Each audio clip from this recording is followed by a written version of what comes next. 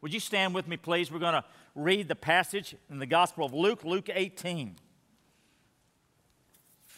Luke 18, beginning at verse 18. And a ruler asked him, "Good teacher, what must I do to inherit eternal life?" And Jesus said to him, "Why do you call me good? No one is good except God alone. You know the commandments. Do not commit adultery. Do not murder. Do not steal. Do not bear false witness. Honor your father and mother." And he said, "All these I have kept from my youth."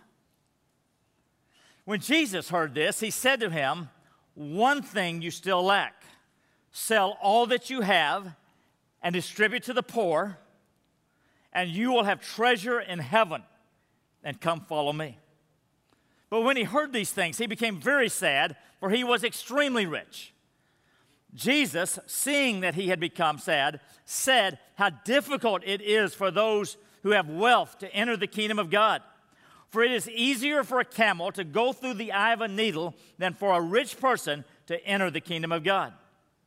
Those who heard it said, "Then who can be saved?" But he said, "What is impossible with men is possible with God." And Peter said, "See, we have left our homes and followed you." And he said to them, "Truly I say to you, there is no one who has left house or wife or brothers or parents or children for the sake of the kingdom of God who will not receive many times more in this time and in the age to come eternal life." Thank God for his word. Please be seated.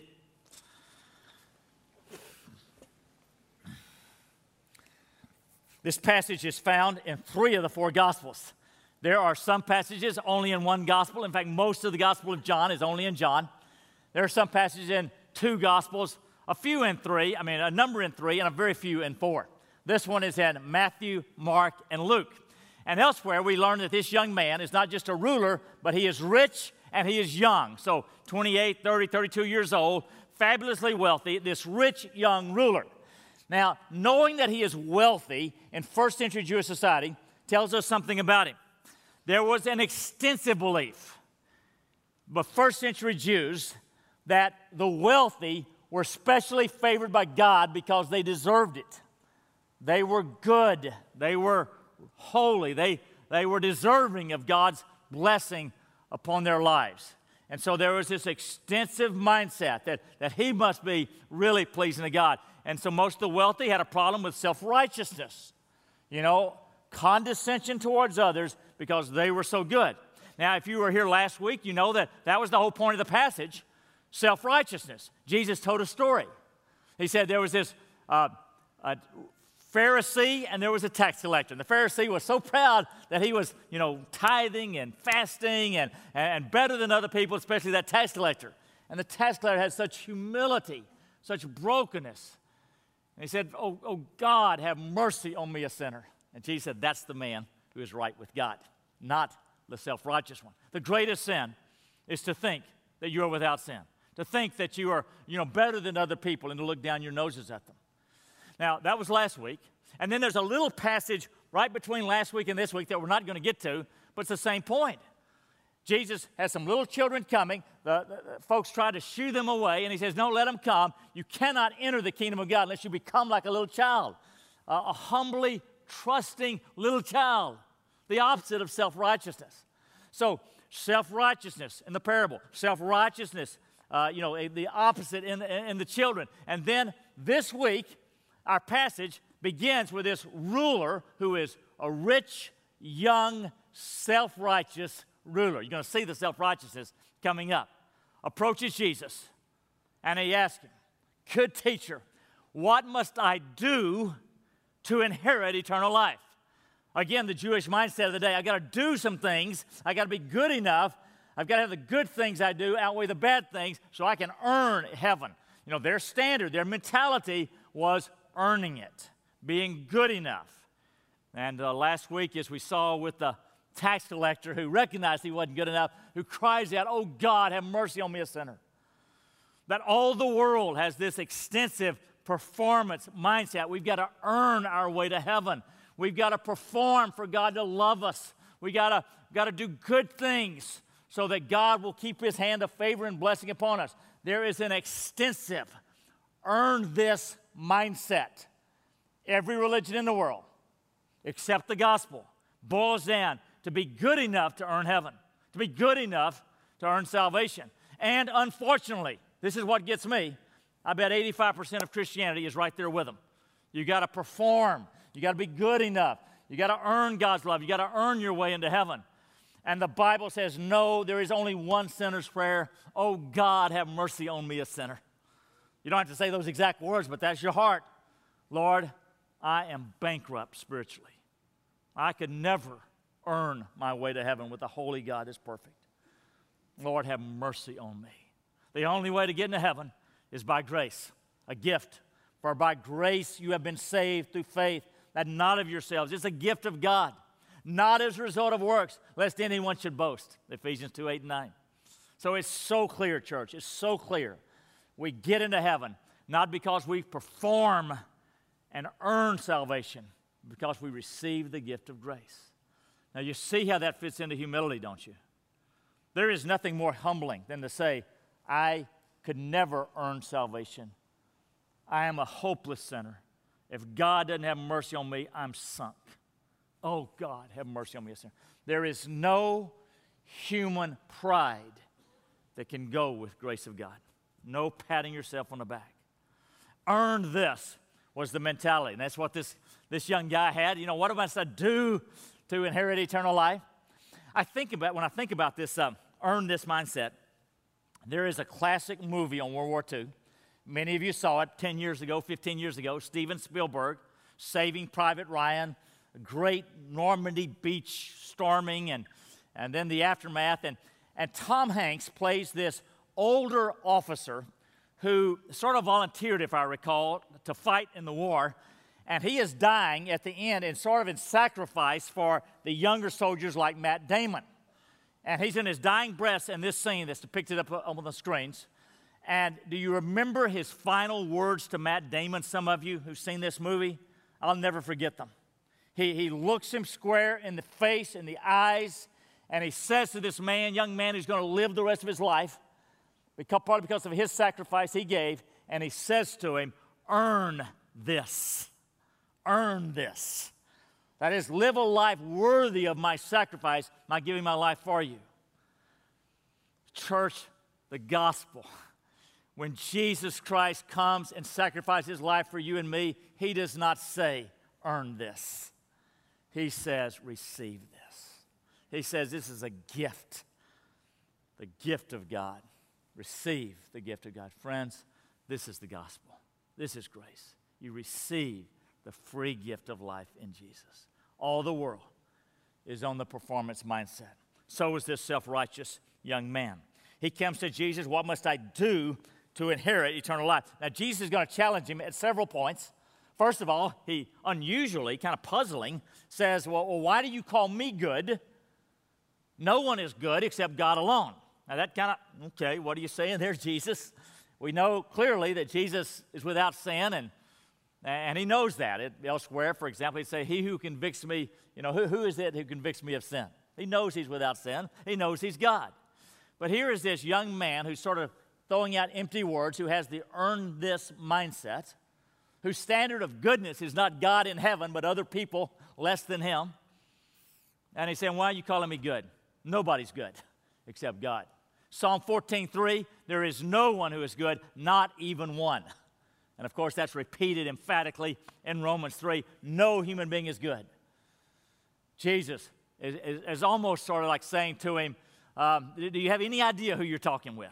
He's getting him to reflect on who Jesus is. Not a good man, but more than that, he is none other than God in the flesh. So why do you call me good? Then he goes on and talk about some of the commandments that he as a Jew would be trying to keep all of his life. He names 5 of the 10 commandments. The 5 dealing with loving people, not the 5 dealing with loving God. And he begins naming them. Well, you know them. You don't murder, you don't commit adultery, you don't bear false witness, you honor your father and mother. Those are the commandments. And in this incredible statement of arrogance, really, self-righteousness, the young man responds, all these I have kept, all these I have kept from my youth. You know, that is one of the most self-righteous comments I've ever seen in the Bible. All these I have kept from my youth. Last week when we looked at the Pharisee, who also had self-righteousness, the passage closed when Jesus said, he who exalts himself will be humbled. Jesus is about to humble this guy. You talk about the surprising, difficult things Jesus says. At times, you know, it's like a cup of cold water in our faces. And here's a cup of cold water. And he says, okay, one thing you lack. Sell all that you have, give it to the poor, and you'll have treasure in heaven, reward in heaven, and come on, follow me. Invitation to him, despite his self-righteousness. Just sell all you got, give it to the poor, and come follow me. Can you imagine the impact of those words? The guy was wealthy. He was really wealthy. In fact, Luke's gospel tells he was extremely rich, and it became immediately very sad because he immediately knew he wasn't going to do that. And Mark tells us at that point, he leaves. He walks away. Heavy-hearted, thick wallet, he leaves. Jesus looks right into his heart, saw that, yeah, he may have kept a few of these other commandments, probably not as good as he thought, but the very first commandment he had broken.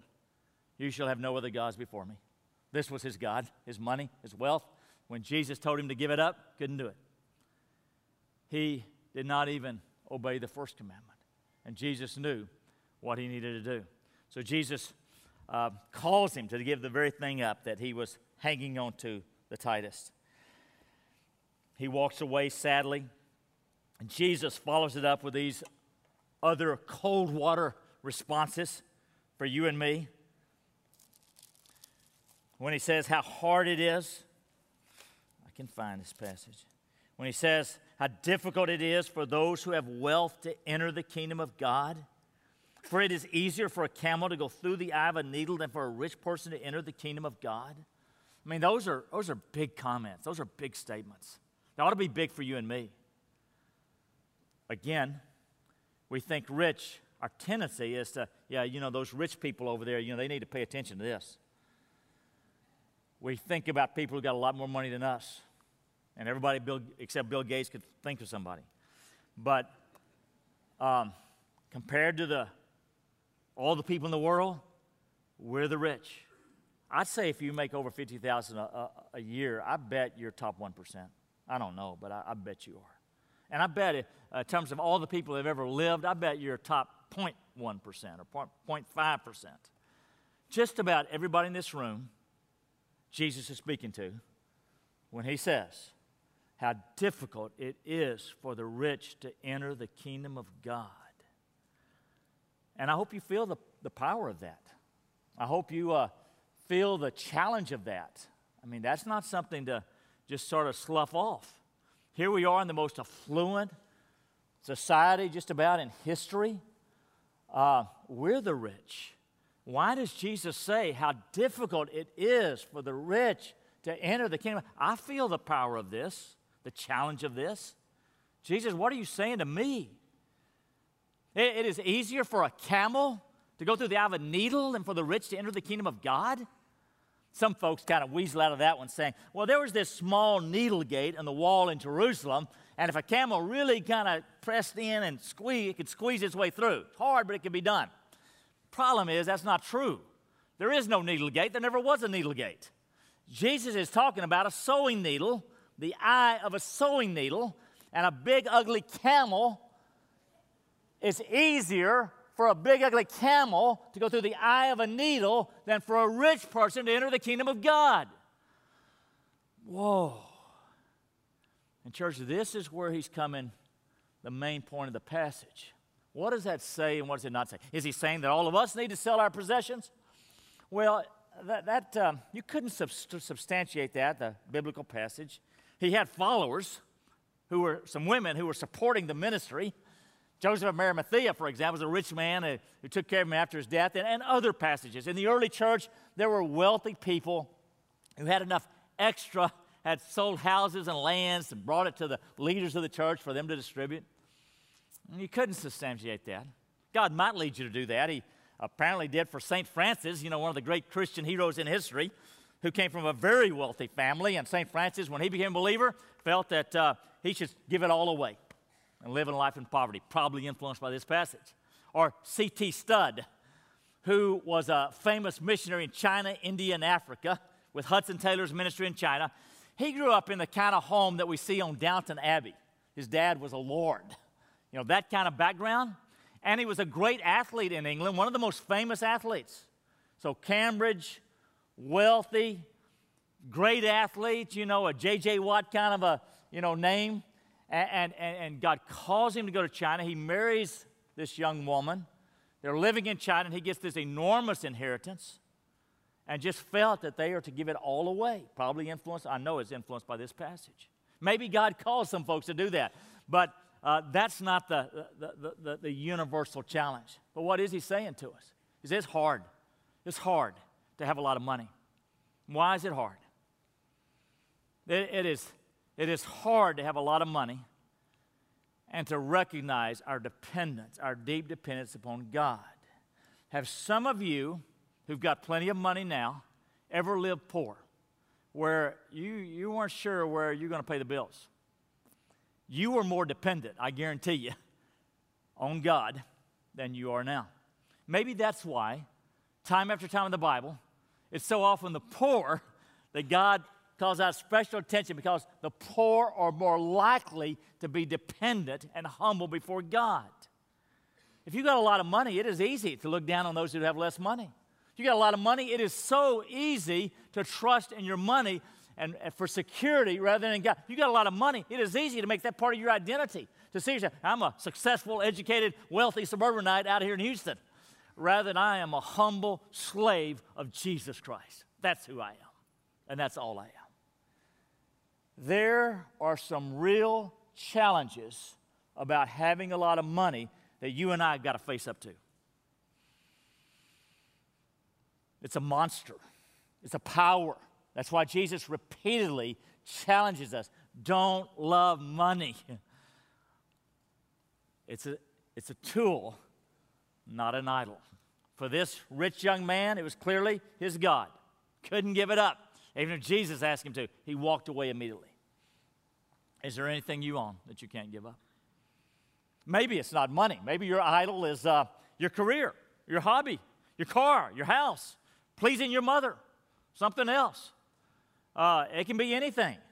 What is the heart and center of your life? Are you more excited about making money than Jesus Christ? Red flag. Ross Perot, fabulously wealthy, once said this. He said, don't make money your God. Money is the most overrated thing in the world. Do we see that? Do we see that in society around, that a ton of money is going to make somebody happy? Of course not. We see it in the Woodlands. No. He goes on, I've lived across the economic spectrum and give you the benefit of my experience. Most wealthy people are miserable. They are hollow, empty people on the defensive because that becomes their God so often. That's not always the case. I know some wonderful lovers of Jesus who have plenty of money, but they hold it loosely as an idol, and they're generous to give it. The big antidote for greed and materialism and loving money is always generosity. It's the drain plug on greed. Amazing to me that 3% of American Christians give at least a tithe. Amazing. It's their God. Billy Graham once said, if a person gets his attitude toward money straight, it will straighten out. It'll help straighten out almost every other area of his life. And that's a biblical statement that we see in the life of Jesus. It is so very important. It is a key to your whole spiritual life, how you handle it. That's why a course like Financial Peace University that many of you have taken, writings of Dave Ramsey, can be so helpful. So Jesus says, he warns us, the trap, the snare of money. It is difficult for the wealthy because they're going to tend to depend upon their wealth and not upon their God. All the more so if your theology was like that of the Pharisees, that if you live a good life, God's going to make you wealthy. The biblical view is not nearly so simplistic, much more nuanced. So, Peter is listening to all this. Jesus has said these incredible statements, sell all you possess, give to the poor. It's difficult for the rich to get in. It's easier for a camel to go through the eye of a needle. These incredible things. And Peter is standing there. Well, they first of all ask you, who can be saved? If even the wealthy, who are supposed to be closest to God, who can be saved? Jesus says, with men, it's impossible. But not with God. It's possible with God. So it's not just the wealthy that it's impossible. All people it's impossible. You need the grace of God. You cannot earn salvation. It only happens by a miraculous gift of God. Peter is thinking. He's thinking to himself, we've left everything to follow you. And Jesus commends him. In the last sentence of the passage, Jesus says, truly I say to you, there is no one who has left house or wife or brothers or parents or children for the sake of the kingdom of God who will not receive many times more in this time and in the age to come eternal life. Remember, he had said to the man, you give all your wealth and you're going to have treasure in heaven. You're going to have reward in heaven with your generous giving. And here he comes back to the issue of rewards when he says, if you give up anything for the kingdom of God, relationships, home, anything for the kingdom of God, God will reward you in this life. And in the life to come, there's eternal life. Jesus is teaching you and me that there are meaningful rewards if we give our lives to serve him and follow him and obey him. Now, we Christians minimize that. We find that that's a little embarrassing, almost a little unworthy. We confuse things. If somebody marries for money, that's an unworthy reward. But if somebody marries for love, that's an appropriate reward. God gives us appropriate fitting rewards. It's not money. What is it? I'm not sure, but probably intimacy with the Lord, probably peace, love, and joy, the fruit of the Spirit, opportunity to serve him. It's meaningful, rich things. This is part of our motivation for living for the Christian life, because God will reward us in this life and in the life to come. You get into the kingdom by grace, a gift, but there are meaningful rewards. I love C.S. Lewis's comment. I don't know where it is in his writings, probably Mere Christianity. But Philip Yancey quotes it in his great book on Jesus, The Jesus I Never Knew. Library would have this. Our bookstore has about 25 carefully selected titles, including this one. This is the best book on Jesus I know. In this book, Philip Yancey quotes C.S. Lewis, whom he also loves. Lewis talks about rewards.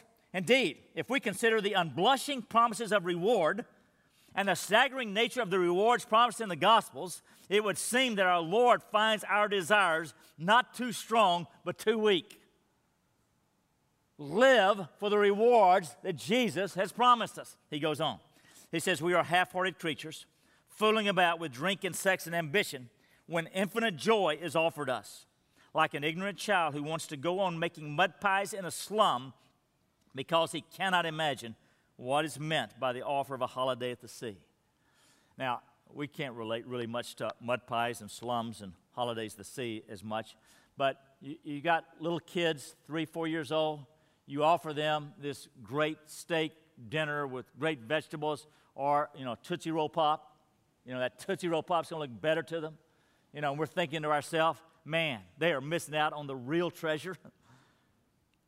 That's how you and I live our lives. You think that big house is going to give you joy? That big income? That sleeker body? Oh, the rich treasures of life are found in God. Friends, live your life for Jesus. Live your life for Jesus. What is this passage, this challenging passage, told us? Well, first of all, unlike the self-righteous rich young ruler, it's not what you do to inherit eternal life. It's not what you do. Receive this. Secondly, and the primary challenge and thrust is the dangers of wealth. It's not wrong, but it's dangerous. Be careful. Don't love it. Don't love money. Just use it. Hold it loosely. It's a tool that God uses. And then thirdly, the challenge of rewards for whatever you do for Jesus Christ. Now, church, as we wrap up this passage, it's an interesting an irony here. Here's this rich young ruler. What's he, 28, 30 years old perhaps? How old is Jesus at this time? 30, young 30s maybe. He's also young, and he's a ruler. In fact, he is the King of Kings and the Lord of Lords. And he is rich beyond all comprehension. He owns the whole universe. He is the rich young ruler. And this young man had no idea the treasure that was Jesus was offering him. 2 Corinthians 8:9 is this great statement that Paul says, "For you know the grace of our Lord Jesus Christ, that though he was rich, yet for your sake he became poor, so that you by his poverty might become rich." Jesus, eternal God in heaven, all the wealth and glory and adulation is God eternal. Though he was rich, for your sakes, he became poor, a mere human being, dying on a cross to pay for your sin, so that you, through his poverty, might become rich with all the joy and the glories of heaven. Friends, the love of Jesus for you gave it all for you. He gave everything for you. It is our privilege to give our lives to him. It is our privilege. Please stand with me.